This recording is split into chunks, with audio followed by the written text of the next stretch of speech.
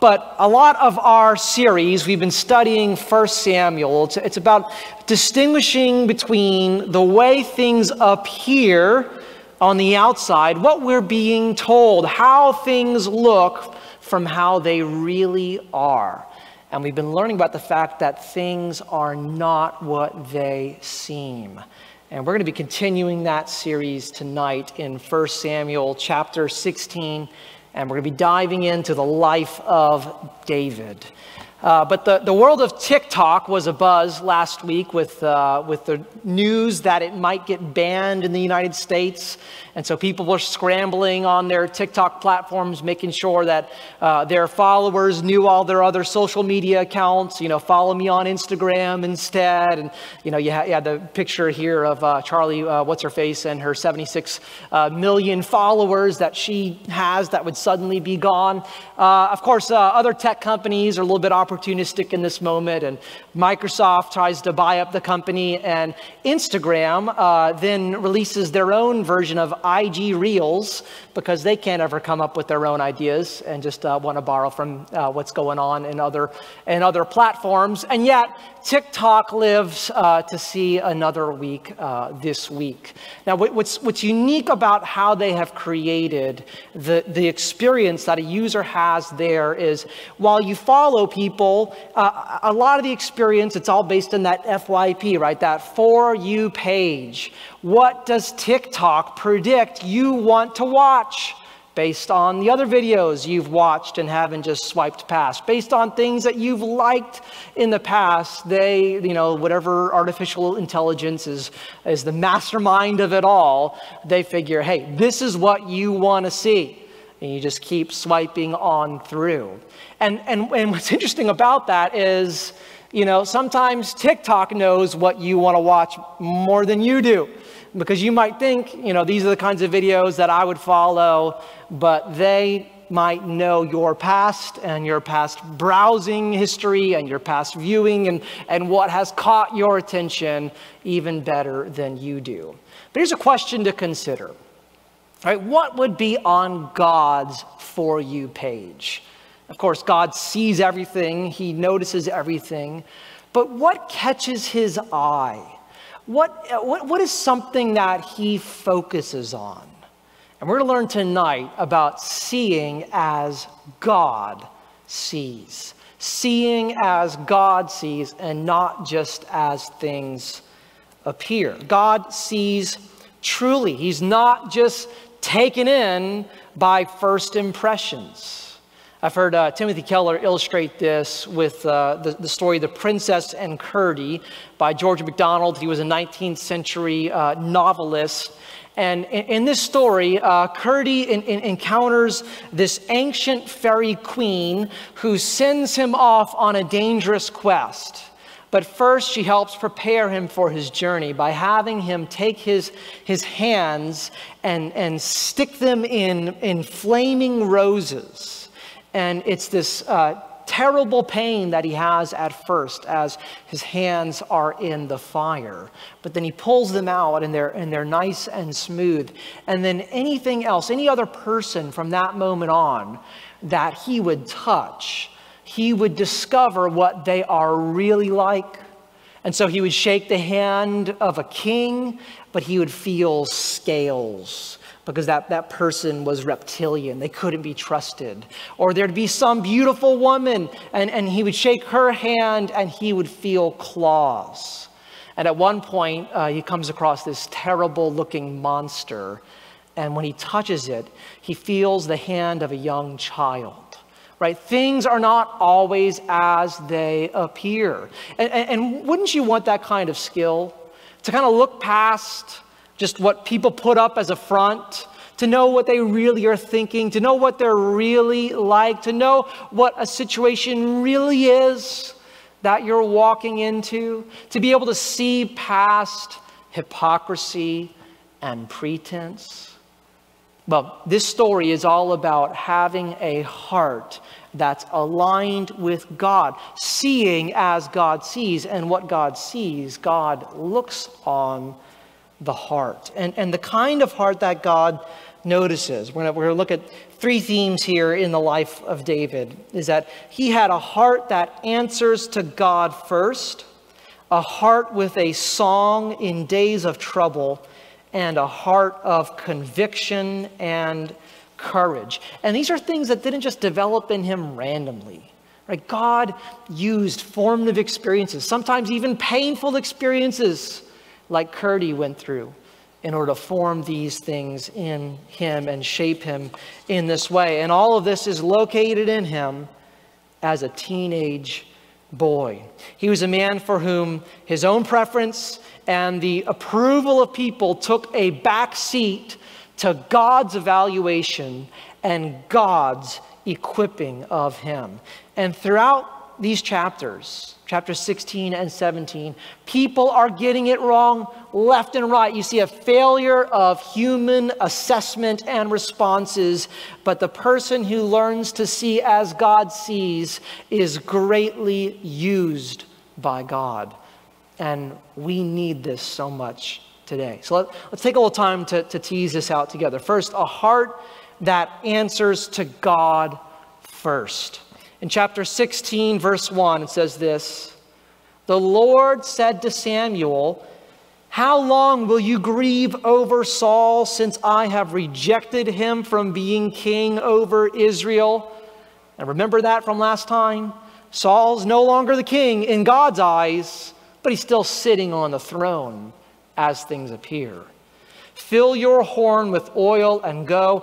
I will send you to Jesse the Bethlehemite, for I have provided for myself a king among his sons." And literally you could translate that, I see for myself, I see a king for myself among his sons. And that verb to see shows up 9 times in this chapter. Verse 2, Samuel said, "How can I go? If Saul hears it, he will kill me." And the Lord said, "Take a heifer with you and say, 'I have come to sacrifice to the Lord.' And invite Jesse to the sacrifice, and I will show you what you shall do, and you shall anoint for me him whom I declare to you." And this is ironic, because the way things outwardly appear, Samuel is just going off to do a sacrifice. But remember, it was through a sacrifice twice that Saul excused his disobedience to God. He went forward and offered the sacrifice, even though that was for the priest to do. And then instead of devoting the animals to destruction, he said, "Hey, I'm going to save some of them, but they're for God. They're for sacrificing." And Samuel says, to obey is better than sacrifice. And so this is a bit of poetic justice, that on the outside, it just looks like a sacrifice, but really, Saul is being replaced in this moment as king, right? And then you pick up again in verse 6, chapter 16, the sons of Jesse are lined up before him. And it says this: "When they came, he looked on Eliab and thought, 'Surely the Lord's anointed is before him.' But the Lord said to Samuel, 'Do not look on his appearance or on the height of his stature, because I have rejected him. For the Lord sees not as man sees. Man looks on the outward appearance, but the Lord looks on the heart.'" And that is the theme verse for this section, and really for the entire book of 1 Samuel. But it's obvious, Samuel hasn't quite learned his lesson yet from Saul. He's still using the same old value system. Saul stood up tall. He was a head taller than all the people. He was outwardly impressive. He could lead the people in battle. And this was a big deal in these days. Right? In the warfare of the day, you could get things done by having this kind of height advantage over people. That was impressive leadership. You've got examples of people like this throughout history. You have, for example, William Wallace. Here's the Mel Gibson Braveheart version of him. He was 6 feet 5 inches tall. Most of the people in that day were about 5'6", And the sword that he wielded was 5 feet 6 inches. He used a broadsword and could just literally mow people down on the battlefront that he engaged. And so there was this significant advantage in having a leader, in having a king who stood up above all the people, whose appearance caught people's attention. And yet that is not what matters most to God. No matter what kind of platform people have built, no matter how many followers they've been able to gather, no matter how much in the eyes of the world they look important, God sees who they really are. And that ought to be a warning for us, for the king that Kurdi approaches and realize he's scaly and untrustworthy and not worthy of honor. But that ought to be encouraging. It's just so easy to just get caught up, and for yourself and how you look on the outside, your physical appearance. Maybe that's something that you struggle with insecurity about, and literally you have thousands of people now scrolling across your screen that you can compare yourself with, right? And how you look versus how they look and what they can manage or do. Can you do the dances that they can pull off, right? Do you have the kind of record and stats that they do? Does your sports highlight reel match up to theirs? Right? These are all the categories that we tend to get worked up about and want to show up in. And yet it's the priorities of what's inside that it goes across God's For You page, that he takes notice of, that he says, this is what matters. Does this person love what I love? Right? Each of the 7 sons get passed over one after another.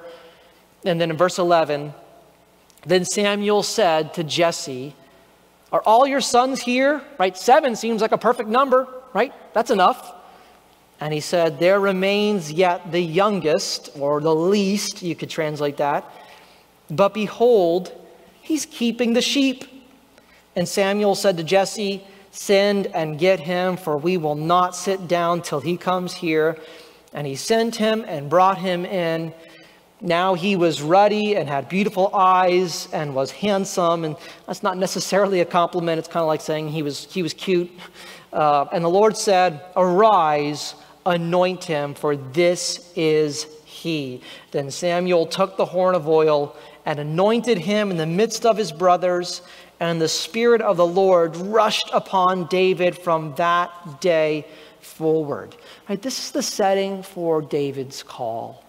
He comes from a little town of Bethlehem, this small place of obscurity. And even among his family, he wasn't even invited to this meeting. He's kind of like Cinderella, right? He's off doing the chores and not invited to the ball. And yet he doesn't have any fairy godmother to look out for him. But what he does have is God. He has God taking notice of him and fulfilling his purpose and his call in his life. And God sees something that everyone else has failed to see. Right? We are in a culture that is so image driven. It bases its evaluations on outward appearances, right? The social media versions of people catch our attention. And we think so much of life is what is publication worthy. But here, David has to be located. They have to go find him. He's not on the public scene. He's off with the sheep. And think about that for a little bit of what that would mean to be a shepherd. That is a lot of time alone. A lot of time during days in which you didn't have anything like this to distract you. You couldn't just instantly connect to other people, to other events, to entertainment. You are by yourself, alone with your thoughts and with your God. And there is something that gets formed in David during these days, something real, right? Without having the interruptions and the distractions, we don't really know how to do this, right? Even during a shutdown period, that we've faced earlier this year and that you're experiencing a little bit of right now. Obviously, you're still with your family, but you're still connected to the world around you. I listened to a edition of This American Life. It's a radio program, and the title was How to Be Alone, because they're realizing a lot of people are by themselves right now, and they took in stories from astronauts in outer space and how they manage day by day and what they have to deal with being out by themselves, right? This is not easy, and yet there's something that God does inside of David in these years when he's away from the scene. Look at what Hannah Arendt says. She writes, "A life spent entirely in public, in the presence of others, becomes, as we would say, shallow. While it retains its visibility, it loses the quality of rising into sight from some darker ground which must remain hidden if it's not to lose its depth." Right? I know that's different language than we tend to use, but that's a helpful phrase. Rising into sight from some darker ground. Is there anything about you that's deeper than what's just on the outside? Than just the same stuff that people can interact with, the words that come out of your mouth, the surface realities of who you are? Has God done something deeper in your soul? Is there reality there that he has formed in you? Or do you only pursue things if they'll show up on the surface? If it'll make you look better, if it'll help out kind of your outward appearance in some way, that tends to be the stuff that we'll invest in. And so if that's in our talents, if that's in, the sports world, if that's in our clothing, if that's in our education and our learning, we'll spend time improving the things that other people are going to see and notice. But what about prayer? What about reading God's word? What about the things that nobody right away applauds and notices and likes and double taps, except God, who sees all and notices what's in the heart? And you know what gets developed in David here? Sincerity, integrity. Integrity is about being the same person all the time, whether you're with this group of friends or that group of friends. But we all know how to kind of compartmentalize life, and so I'm a little bit like this with my church friends, I'm a little bit like this with my school friends, I'm a little bit like that with my family, and when nobody else is around and I'm just in my thoughts or I'm just on my phone, this is how I am, right? Integrity is no matter where you would find me, you would still find me being the same person. Right? We don't like inconsistency, we don't like hypocrisy. And here's a quick example of that. Somebody took a picture of this COVID compliance officer not really complying with where he's supposed to stand, right? And that's funny to point out.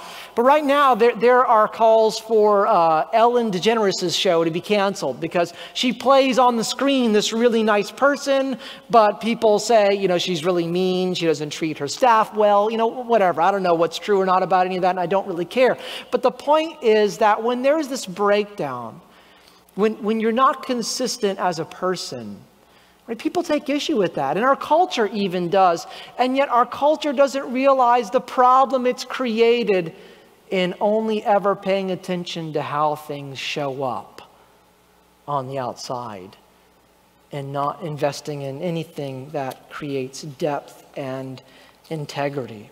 But even David's anointing as king is a private event. Nobody pulls out a camera, nobody posts an image of this with the Bethlehem location tag, right? And yet it's one of the most significant turning points in all of God's plan, and yet it seems so small, but it's significant to God.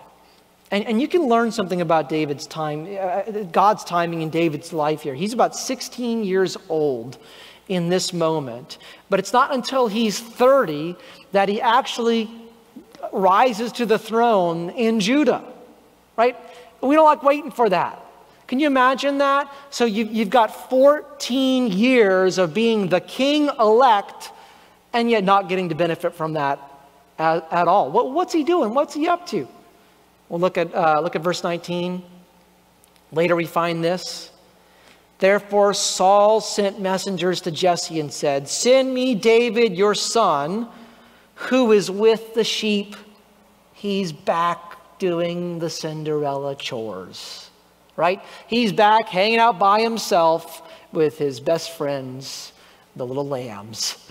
And then later on in verse 14 of chapter 17, David was the youngest. The three eldest followed Saul, but David went back and forth from Saul. So he's spent time in the court of the king of Israel, but he's still going to feed his father's sheep at Bethlehem. So he's kind of back and forth between being an errand boy and a shepherd boy.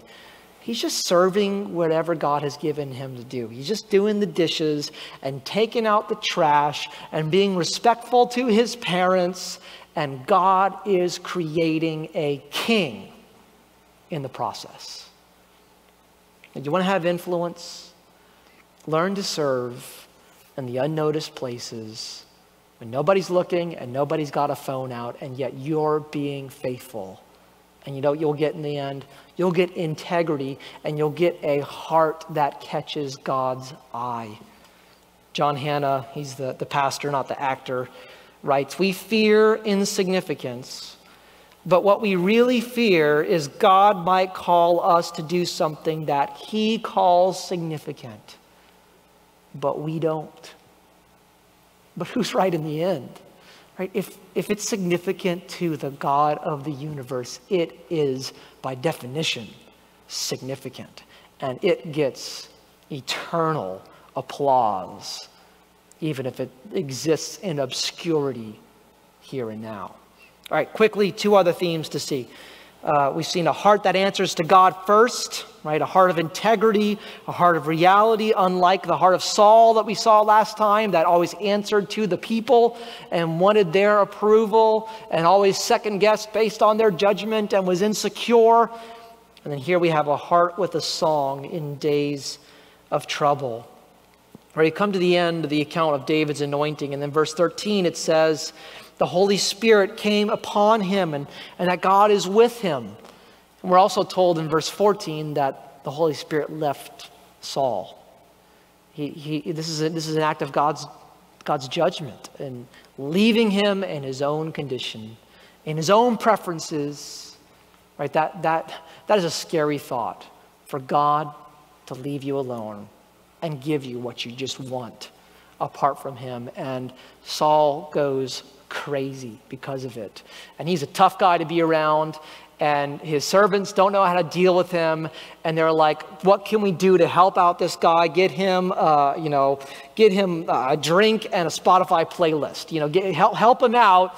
And here's who comes to mind when they're thinking about ways to serve Saul. David's name shows up once again in verse 18. One of the young men answered, behold, I have seen a son of Jesse the Bethlehemite, who is skillful in playing, a man of valor, a man of war, prudent in speech, and a man of good presence, and the Lord is with him. And he knows his instrument because he's been using it in worship to God. Saul wants to drown out his troubles with distraction, but David, in the difficulty and the loneliness and the struggles that he has encountered, and this will continue through his life, uses these as an opportunity to draw near to him. And it doesn't get easier for David in this moment. Right? He's going to find himself soon under attack. He knows what it's like to be mistreated by other people. He's going to be on the run once again. He's going to show up in the wilderness and escaping for his life.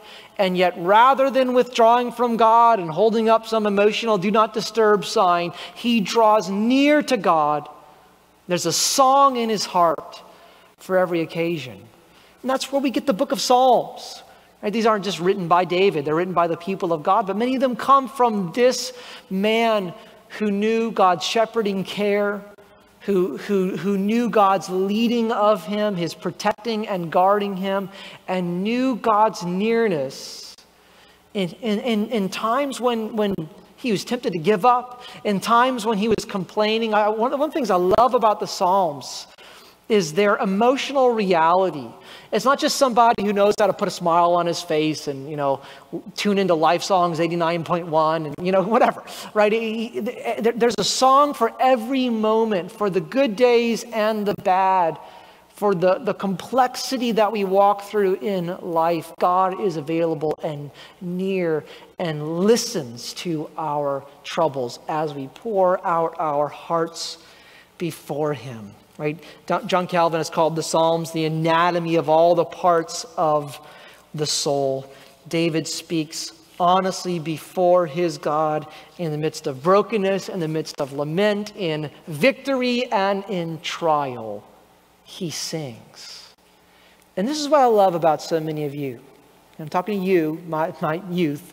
I know this about you. I know some of you have walked through anxiety this year. Some of you have walked through loss, grief, touching your family, death that has affected some of your extended family, confusion that has shown up in your friendships, obviously uncertainty in what this year is going to continue to look like. And yet you sing. You bring a song in your heart to the Lord. And I've taken notice of that. But more important than that, God sees.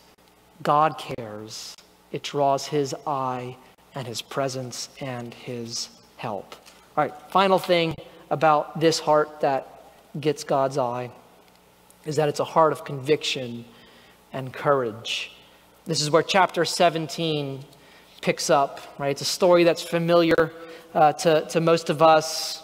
This is the David and Goliath tale, and the armies of Israel and the Philistines are there at the Shephelah, and there's this kind of ground, this kind of valley in between, and so one army's up on one hillside, and the other army's up on the other side, and that's where they would kind of call out taunts to one another before the battle.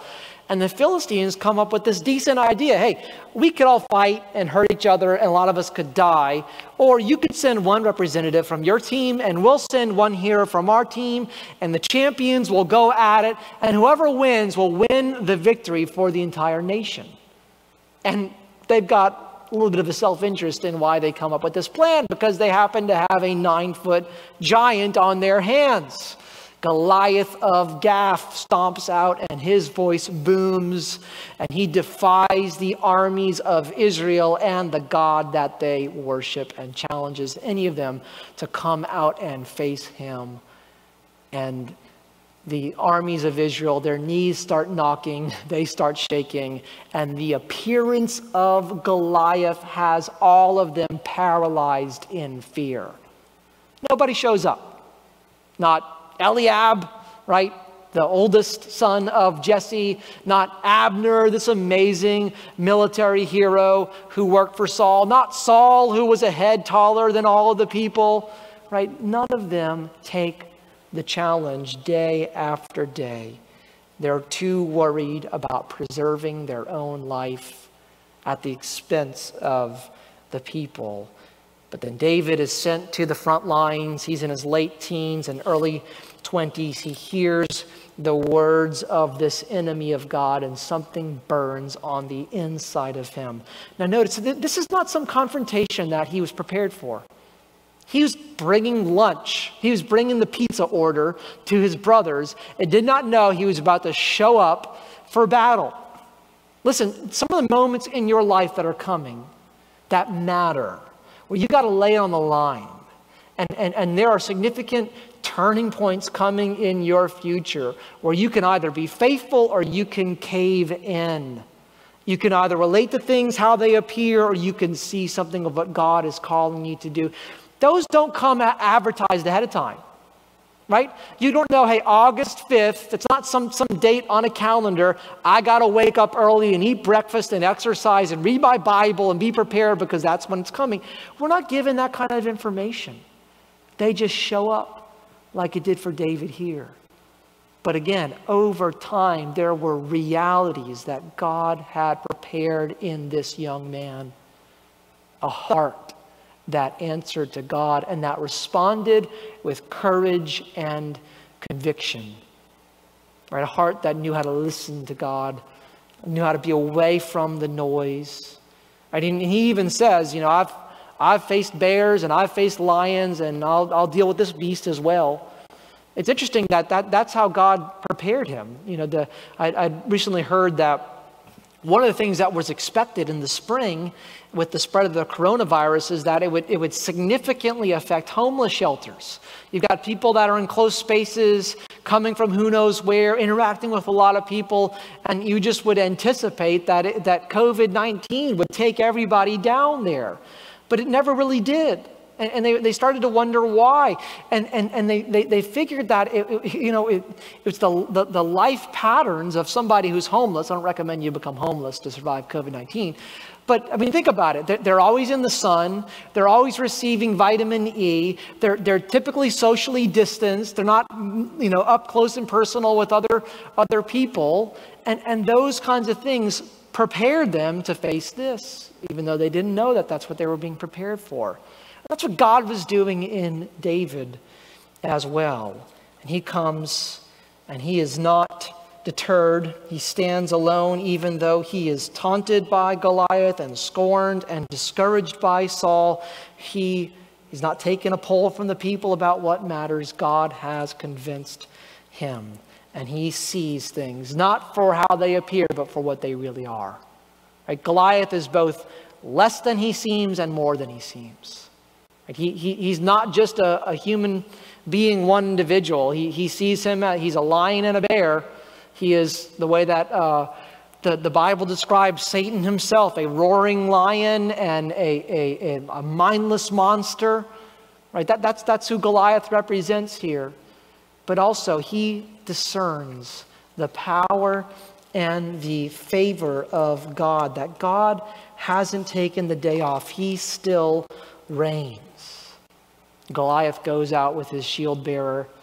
David has nothing but the shield of faith, and one little stone, one little word will fell this giant. And the anointed king crushes the head of the serpent who opposes God. He faces off with the beast of the field and leads his people to victory. Now listen, if we kind of take the Sunday school version of this story and just come away trying to figure out, all right, what giant am I facing today? How can I have better courage and deal with my problems? We've kind of missed the main point here. Because you and I, we're not really David in this story. We're the people of Israel shaking in our boots, too scared. And we have our representative who went forward, our anointed king, who dealt with that scaly man in all of his armor and slew the giant and led the people to a place of success. Right? David is pointing to his greater son, to Jesus Christ, who saved us from the giant of our sin and all that holds us in slavery and fear. And yet we're now called to follow in Christ's footsteps. He lives inside of us by his Spirit. He leads us to care about what matters to God, to have convictions that burn in our bones, and to show up and to speak up and to engage in the places that require courage when it would be just so much easier to retreat and let somebody else go forward and handle that. Right? This is the heart that gets the attention of God. And when we see reality the way that God sees it, this is what's formed in you and me as well. Right? We'll take some time next week to discuss about where do you need this right now? Where do you personally would benefit from the realization that your life doesn't answer to the opinions of people? That's not how you look on the outside that you need to be so caught up in, but in being alone with the Lord, real depth gets developed in you. As you draw near to him in song, courage and confidence can be awakened to face whatever God has called you to engage.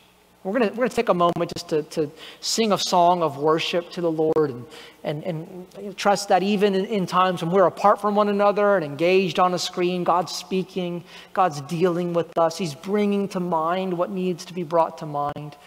But you just take a moment to draw near to him. This is one benefit of being apart, is you get to be alone right here in worship before him and realizing your life is about his glory alone. So as Eric leads us, let's sing this together, and then I'll close us in prayer.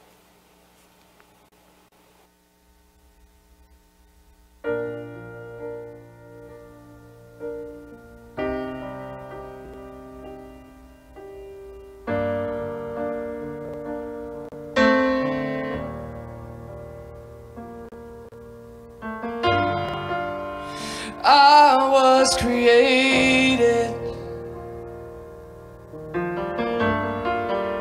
to long after you,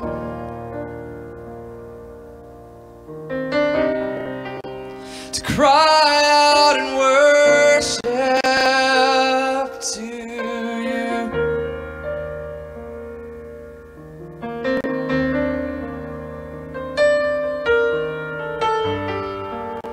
You give me reason to sing. You're the only reason I sing. All glory and honor is reserved for no other but you, Jesus. How magnificent, amazing, the sight of you breathtaking. I want to be more in love with you.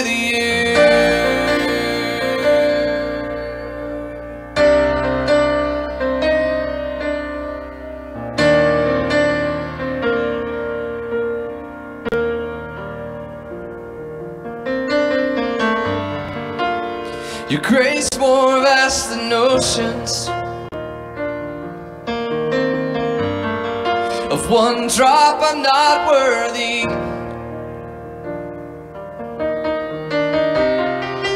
Yet you pour out over abundantly.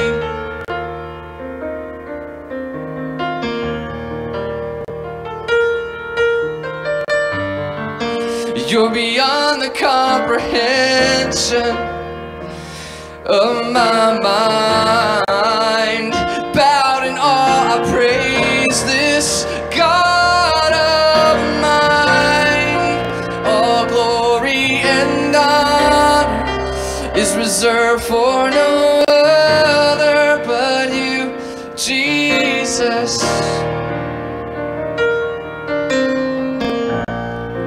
How magnificent, amazing, the sight of you breathtaking. I want to be more in love with you. Yeah.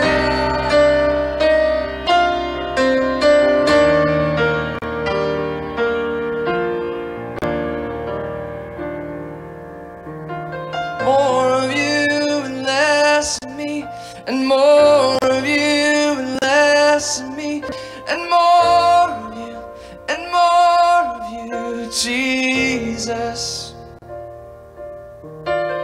More of you and less of me, and more of you and less of me, and more of you and more of you, Jesus. All glory and honor is reserved for no other but you, Jesus. How magnificent, amazing, the sight of you breathtaking. I want to be more in love with you.